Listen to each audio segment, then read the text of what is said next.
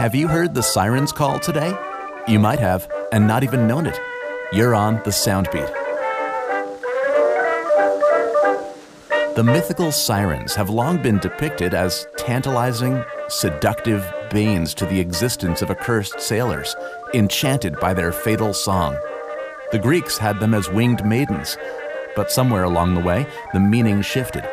In most European languages, the word siren translates as mermaid. You're listening to the Green Brothers Novelty Band with Siren of the South Sea.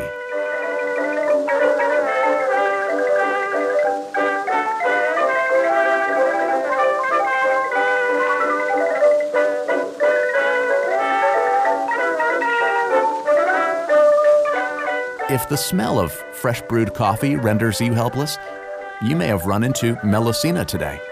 Starbucks has used the half-woman, half-water serpent's likeness since 1971, based on a Norse woodcut. Why the nautical theme? Starbuck was the name of Captain Ahab's first mate in Moby Dick.